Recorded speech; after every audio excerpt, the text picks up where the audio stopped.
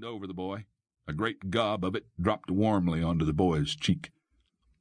The man straightened and leveled his revolver at the boy's remaining eye. A call from beside him caused him to pause. There was a great ringing in the boy's ears, a sound of rushing also, like a spring freshet, and he did not hear the words. The man holstered his gun, turned to catch the reins of his mount, and swung into his saddle.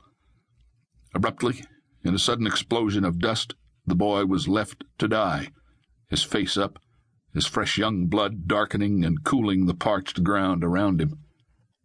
He managed to close his eye, then turn his face away from the searing eye of the sun. He felt himself begin to fall over the edge into oblivion. He did not feel the anxious yet gentle hands that lifted him from the dust and carried him swiftly up the porch steps and into his house. 1. Deputy Roy Hogan pushed through the bat-wing doors of the saloon and paused in the doorway for a moment to accustom his eyes to the cool shadows of the place. A poker game was in progress at one of the two back tables, and Hogan relaxed somewhat when he realized that he knew each one of the players. Molly was at the other table with a young cowpoke who'd been chasing Molly for a week now. There was no one else in the saloon with the exception of Wes Cooper, the owner and barkeep, who was in the act of wiping the bar dry with a towel when Hogan stepped through the doors. "Afternoon, Roy," Cooper called, reaching back for the whiskey. Hogan tipped his hat back off his head and walked over to the bar. He didn't shake his head as Cooper poured his shot and then pushed the glass toward him. Right now it was something he sorely needed. An hour on the trail after a fruitless quest out to the squatters' encampment along the river had done nothing for his temper. Those poor-mouthed sodbusters were going to get their asses whooped, and there was nothing Hogan could or wanted to do about it. This was cow country, and that was that. He lifted the glass quickly to his mouth and choked down the fiery liquid.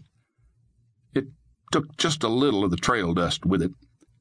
He slapped the empty glass down on the counter and shoved it back to Cooper. The barkeep had the bottle ready. "Anything happen while I was gone?"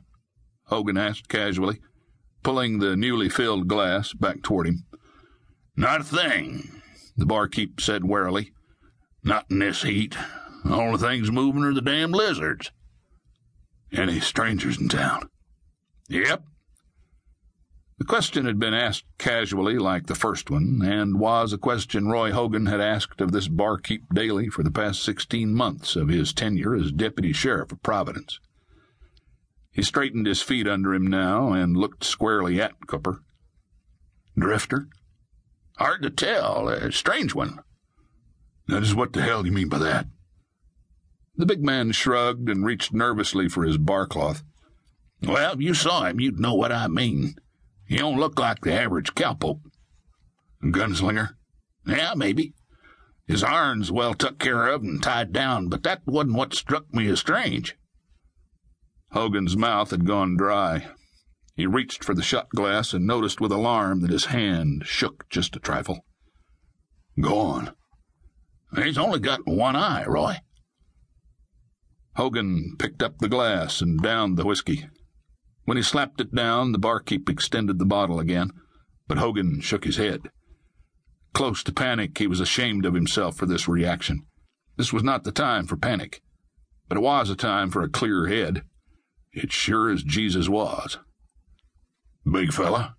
Hogan asked, glancing about the saloon casually, as if the answer to his question was not particularly important to him. 6 feet, anyway." "Quiet?" "Very. Well, like a coiled spring, I'd say."